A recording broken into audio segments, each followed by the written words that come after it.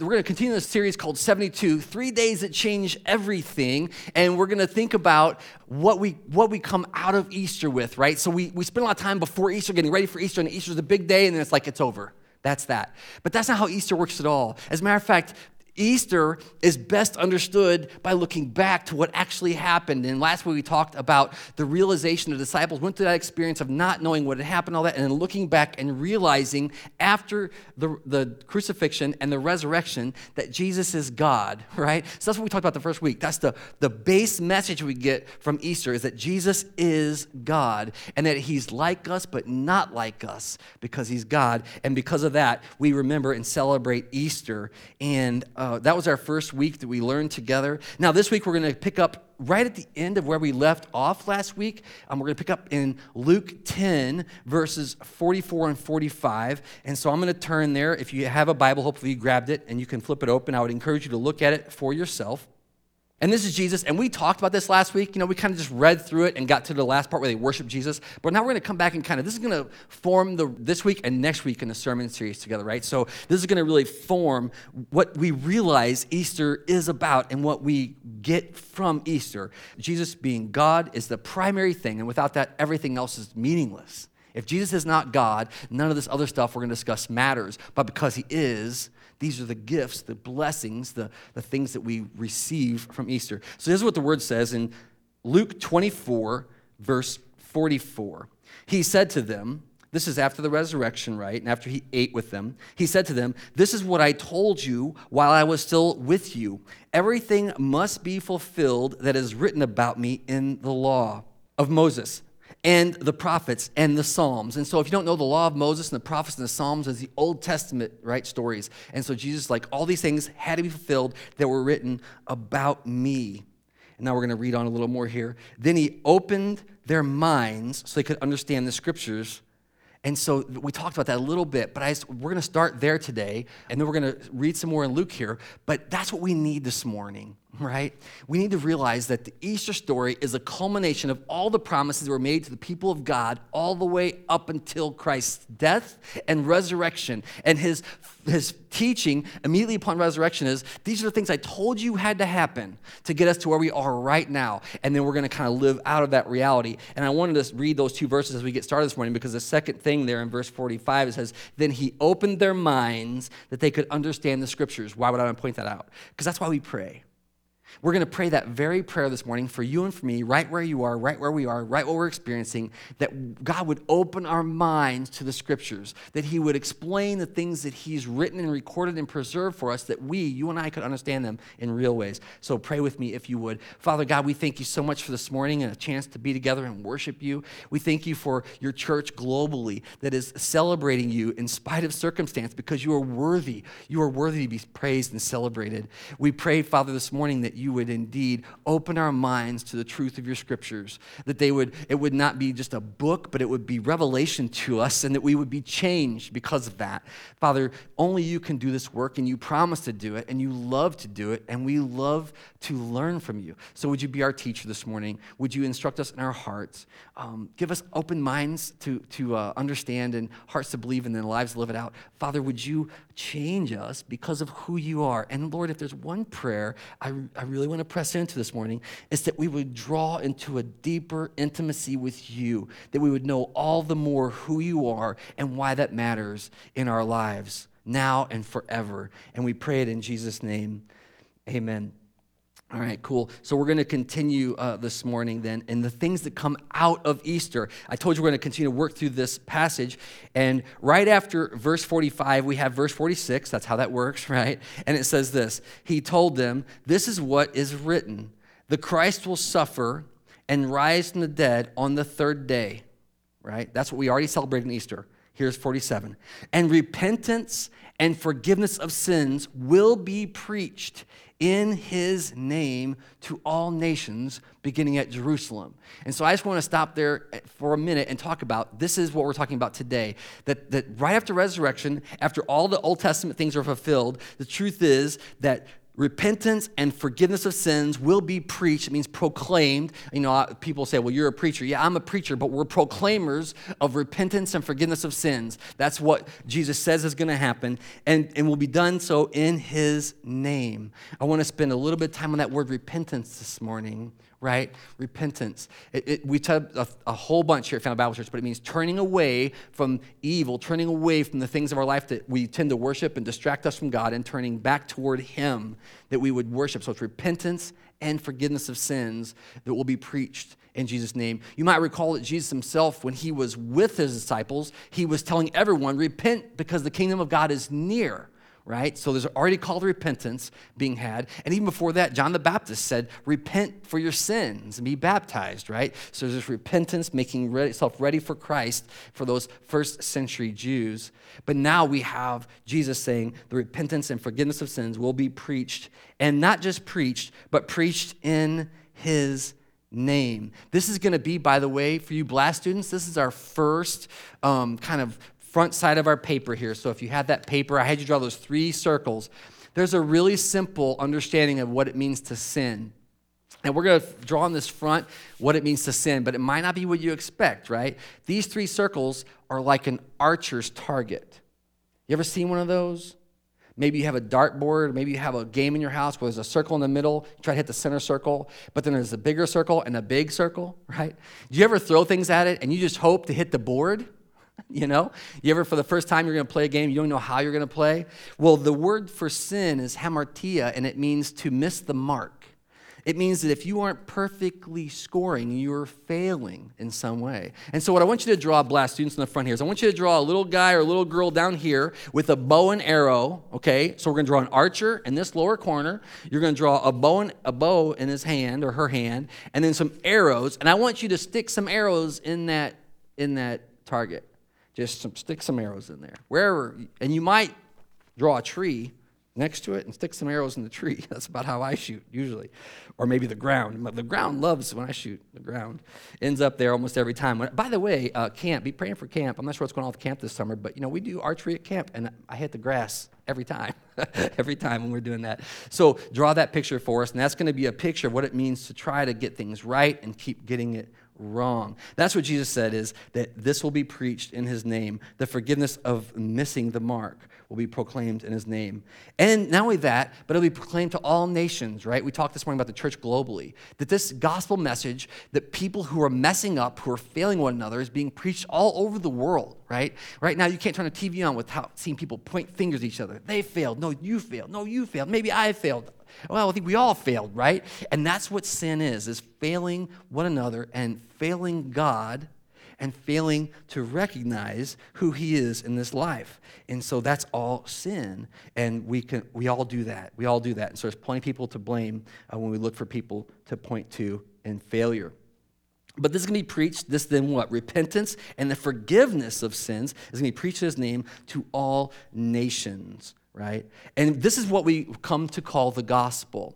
So last week I said Jesus' God is the fundamental building block that we learn from resurrection story of Jesus, right? That God raised him from the dead. But then what we gain, and this is probably where you thought we maybe would start, is the forgiveness of sins and eternal life. And so I want to talk about that this morning. So go ahead and turn, if you would, to 1 Corinthians, and we're going to be looking at 1 Corinthians 15, and we're going to start in verse 1. We're going to study verses 1 through 7 this morning together. Because I want to ask the question, what is the gospel?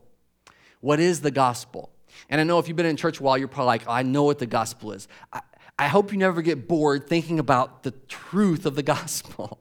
Like, I hope you're never like, yeah, I know, I've heard it 1,000 times.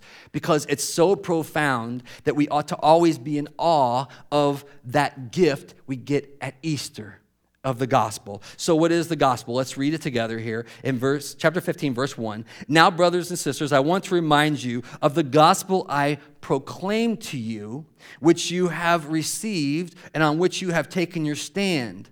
By this gospel you are saved if you hold firmly to the word I preached to you. Otherwise, you believed in vain. I'm going to stop right there with those 2 verses. and talk about that. I wrote down in my notes here, that's Paul's preamble to the gospel, right? He's writing to the church in Corinth. I know if you've been at Family Bible for a while, we just studied the book of 1 Corinthians. We studied this passage recently. But it's important to go back and see what he's saying there to the church. And he says, I want to remind you of the gospel, the good news that I proclaimed to you, right? That's what Paul taught them, which you received. So that's the first thing. You've received that, and on which you've taken your stand. And then there's one final thing here. By that gospel you're saved if you hold firmly to it. So there's three kind of actions that are associated with the gospel. And the first is that you would receive the gospel. It means that you would just have open hands and you would receive this good news that Paul proclaimed, that the church proclaims, and indeed that Jesus said would be proclaimed in his name. That you'd be open to receiving that good news. We're talking about what it is in a minute. But that's our posture is to receive it. And then the second is to take a stand. It means to occupy that space or to own it, right? To stand in the gospel. To not just receive it, but to have a place where you say, this is gospel ground. I belong here. It belongs to me. I'm purchased for this purpose, if you will, right? This gospel purpose. You take your stand in it. And then it says, and those, by the way, are continually, so if you continually receive it and you continually stand in it, those actually in the Greek are not one and done kind of words, right? It's a progressive, is that the right word? A continual is probably the better word. A continual receiving, a continual standing in the hope of Jesus Christ, in the gospel that he brought us at Easter. And then what's it say? That by that receiving and by that standing, you are being saved. That's an active process for us in this life. And many times we have experiences in life and we say, God, what are you doing? What are you doing? You are being saved, church. If you this morning don't know Christ as Savior, but you feel like, yeah, there's more to this, let me tell you, you are being saved by this gospel. He's inviting you in to receive it, to stand in it. And then Paul makes this qualifying statement, which I find really interesting. He says, if you hold firmly to the word preached to you. I'm like, now that's interesting. If you hold firmly. So we have this idea that if you don't, that you end up, what would it be? Like binding yourself, right? It means to like a rope, like to steer a ship, to pull against the wind, right? To hold fast, that's the word, to hold fast to this gospel. So not only are you receiving it continuously, and not only are we standing in it continuously, but we are binding ourselves to it. We're like wrapping ourselves around the mast of the boat because we're going where the gospel goes. And so that's those three kind of parts of the gospel experience that we get from Easter. By the way, have you noticed? Paul hasn't said anything to define the gospel yet. But that's your gospel experience. He says, I've taught this, you've believed it, you've received this, you've stood in it, and you've bound yourself to it. And if you've done those things, otherwise, your belief is in vain. So there's a really funny thing there, right? Like, if you aren't experiencing the gospel, if you aren't binding yourself continuously, not back there that one time, that one moment in your life, but actively every day waking up and going, where are we going to go today? Then you're believing in vain. That means you're believing without effect, right? That you're just got head knowledge and no life experience. So that's all the preamble to the gospel that Paul introduces here. But now let's get into this. So this is what Jesus talked about. Paul says this in verse 3. Because what I received, Paul got it himself, I passed on to you as of first importance, or the first thing I taught you, Paul says, is this gospel. Here it is, that Christ, that's Messiah, died for our sins according to Scriptures, and that he was buried and he was raised on the third day according to Scriptures, and that he appeared to Peter and then to the 12. And after that, he appeared to more than 500 of the brothers at the same time, most of whom are still alive, though some have fallen asleep. In verse 7, then he appeared to James, and then to all the apostles, and last of all, he appeared to me also, as to one abnormally born. Right? So So Paul starts out with the gospel of Jesus, the resurrection of Jesus, and he says, and basically there's 4 parts to this. He says he died according to scriptures. He was buried. This is the Easter story. He was raised to new life according to scriptures, and he appeared to a bunch of people, even me. I would make a case that that sequence of events is still true for us today. That 4th step is he reveals himself even to us today. This is the ongoing ministry of the gospel. So let's talk about those components then of it. The first thing it says that this is the first importance, so the primary thing you know is that Christ died for our sins. This is the forgiveness of sins. This is why he died, to forgive us. If you're a blast kiddo and you're drawing along, go ahead. You probably got your archer done and your arrows on the front page. I want you to open the page up now, and I want you to draw in here, but I don't want you to put anything in this target. Don't put anything in the target. And you can draw a picture of Jesus here, right? And I want you to realize that Jesus perfectly did this target thing for us. And then the rest of the page, you can draw Jesus, yourself, some friends, whoever you want to draw. And the rest of the page, I want you to draw the most beautiful place you can imagine. Okay, I'm going to get you a little ahead. Draw the most beautiful place you can imagine on that inside sheet.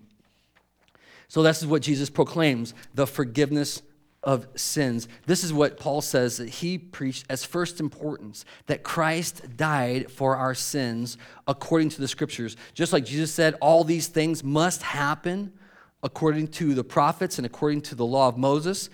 This is the fulfillment of scripture that we have been given.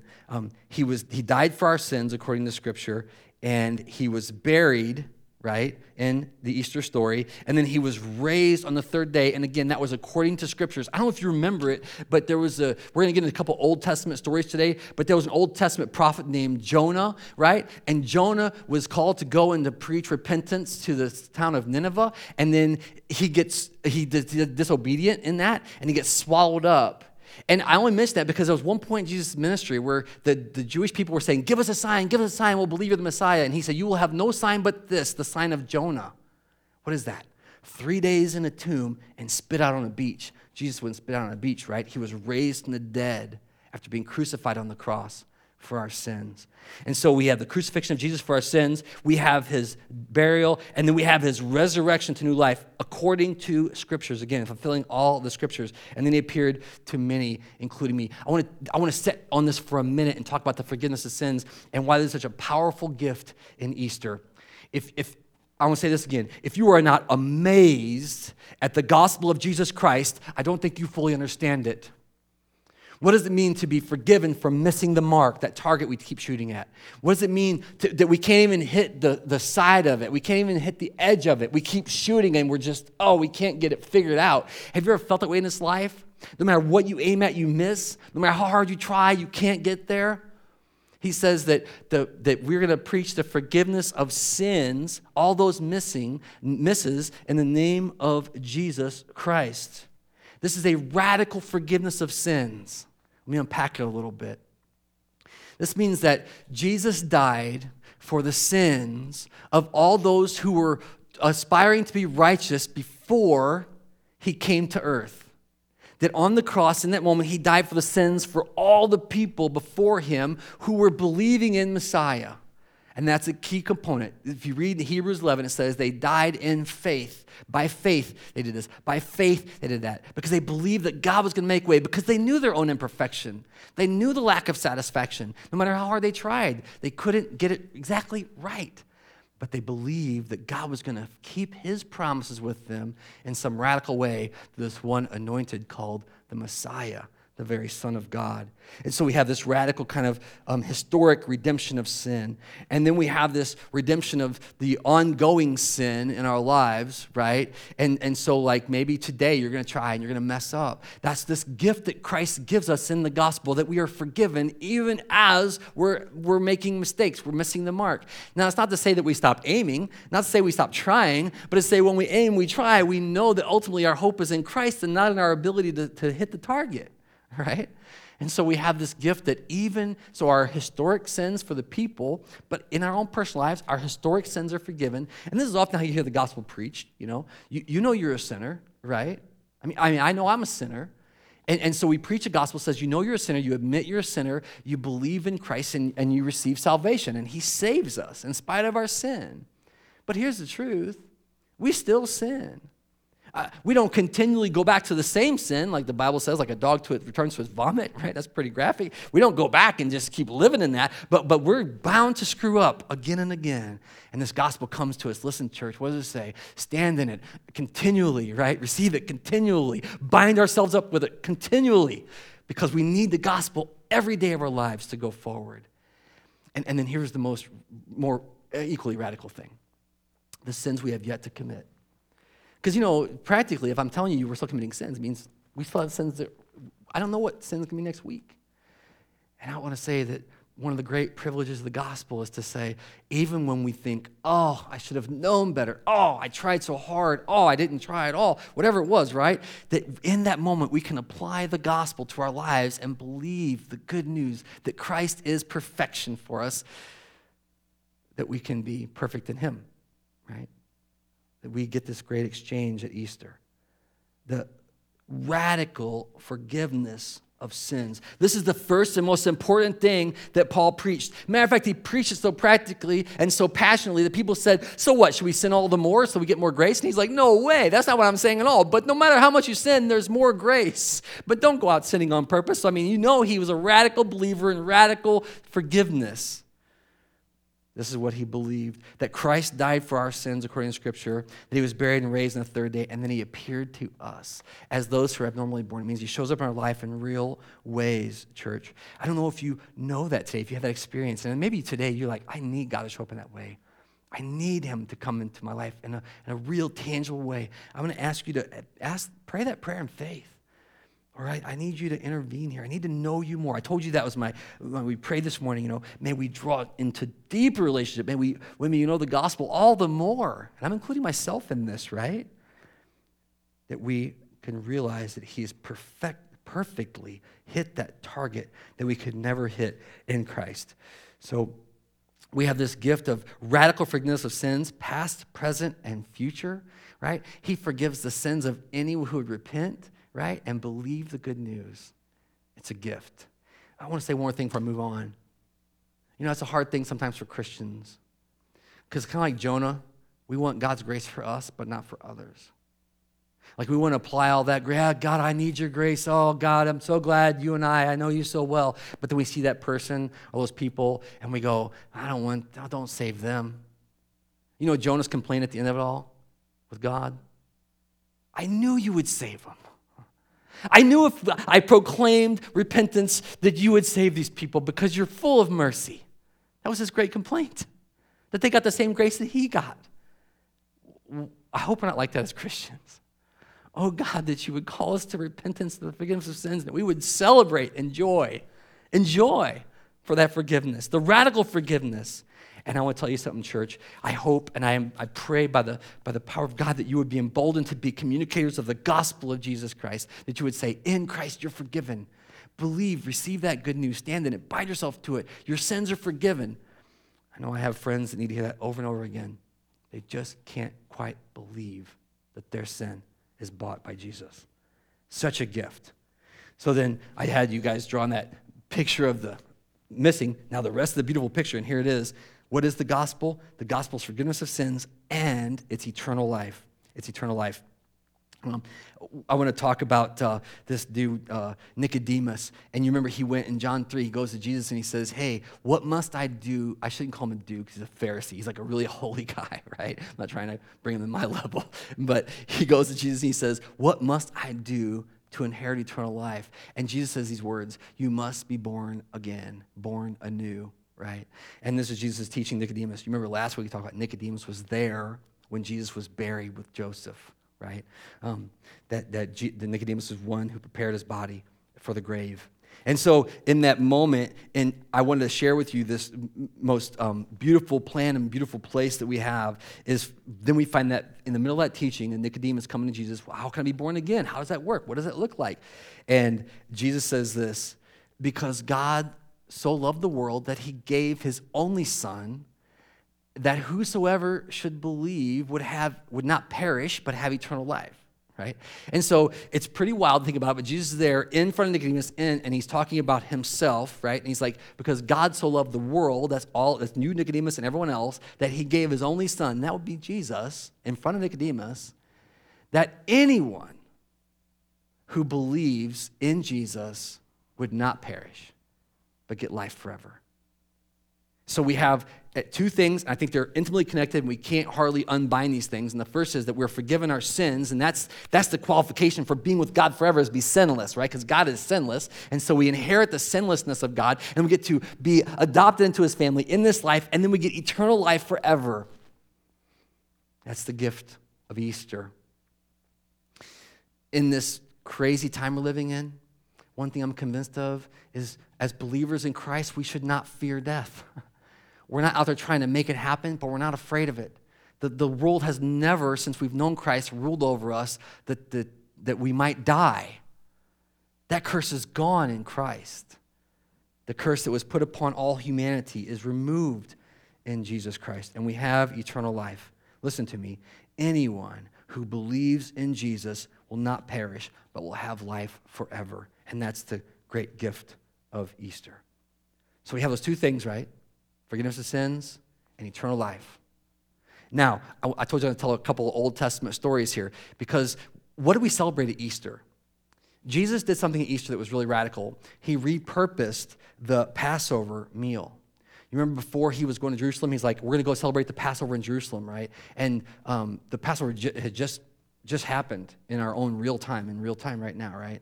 The same celebration. And he said, I'm going to repurpose that. And he told a story at table with his disciples. He broke bread and told the story of the Passover. But I want to remind you of three kind of broad looks we get at Passover that Jesus repurposes in Easter, that tells us a story of forgiveness of sins and a gift of eternal life. And the first is this. You've heard the story of Noah, right? I mean, the world was so wicked. I happen to be reading that right now in Genesis. The world is so wicked that God says, I can't stand it anymore. But he finds one family, Noah and his family. He says, I'm going to preserve you, and I'm going to preserve all the animals of the earth, but everything else I'm going to wipe out. And you know the story, right? So Noah goes out, and people think Noah's nuts, and he gets all the animals into the boat, and all the things he needs to feed the animal. It's a boat, a big, like ship. He gets everyone in this. There's not even water around. What's going to happen? And then it starts to rain. And it rains, and it rains, and it rains. And then people begin to realize they're not ready for this. They aren't prepared. The disasters come. They weren't ready for the day. And Noah and his family and the animals that God preserves in his holy covenant and his promise get raised above it all, and you literally see the ark. There's still a fascinating thing that you see in our culture about how can we preserve life, right? Even when people don't know it, how do we save life? Because there's this idea that you put people on an ark and you preserve them for the future. That's what God did with Noah and his family. And the tragic part of that story is a bunch of people weren't ready and they got wiped out, but God preserved Noah and his family. Here's a second look then. It comes later in Israel's history, right? And it's that Israelites are in slavery in Egypt. And this is where the Passover meal is established, right? And he says, hurry up quick. You paint your doorpost, it's going to pass over you, but then you're going to get out of there. You're going to leave slavery. And God leads the Israelites out of slavery into the promised land. So Israelites gain freedom in the Passover. And when you sit down and you have the meal, you're reminded this is what we've been given in Christ, that we have been oppressed in slavery, but God has delivered us from that slavery. And even our friends who just celebrated Passover still celebrate that meal in that way. Do you remember that time that God saved us from our enemy? Do you remember the time he preserved us? And so that's the second. And definitely when Jesus is breaking the bread, right, he's telling that story. But I told you that he's repurposing or redirecting or re-aiming or completing the Passover meal in himself. And here, this is where we get this idea that Jesus brings us not by ark and not by only, not by preservation of life only, and not by removal from slavery to freedom only, but he preserves us in the forgiveness of sins and eternal life. That just like the people got on the boat and they're saved, just like the Israelites got to go across, walk on dry land, and the enemy was crushed behind them, in the same exact way, you and I get to walk through this door of death into eternal life, preserved by God himself. And this is where we get the words for the communion meal that Jesus repurposes, and we're going to talk about that in a moment. But before we do, I want to ask this question. Do you know Jesus in this way? Do you know him in such a powerful way that when the storms of life come, you're on the boat with him? Do you know him in such a way that whenever the slavery comes, the oppression comes, you realize, oh my gosh, how are we ever going to get out of this world of sin and death? Sin and death, or sin and debt, might be a way to say it too, right? That he is making a path for us if we're with him. Do you know Jesus in a way that you have forgiveness of your sin, original sin, sins you commit, sins you're committing, and sins you're going to commit, and you are guaranteed eternal life? See, we have some things to do. Receive that, stand in that, and then bind ourselves to it. Hold fast to the gospel. I'm going to pray right now, and if you don't know those things, I'm going to pray that you would know them. So pray with me. Father God, I thank you so much for your good word, for the way that you reveal yourself through the simplicity of the gospel and through this opportunity you give us to receive, stand, and bind ourselves to you. I pray, Lord, that if we've not made that commitment on our own lives, that you breathed into us, if we've not recognized you for who you are and bound ourselves to you and to your gospel. Indeed, Lord, if we've not believed it in the most simple way, Jesus, I need you. I'm tired of doing this on my own. I'm tired of being afraid. I'm tired of the world shaking me up all the time. I want to know you and be found in you. Father, that'll be our prayer today. That we would pray that prayer to know Jesus so intimately that we're always with him, that we bind ourselves to him, and that the world can do nothing to cause us to shake and quake in fear. May you be glorified. For friends who need to know your forgiveness, I pray they would know it. Lord, right now, for the person who thinks, that sin though, not that sin, I want them to know, yes, that sin, Father. That there's no sin that you have not overcome in the blood of your Son and our Savior Jesus. That he died for all of them and for all of us who would believe and receive him. May you be glorified as your church repents and believes good news. We pray it in Jesus' name. Amen.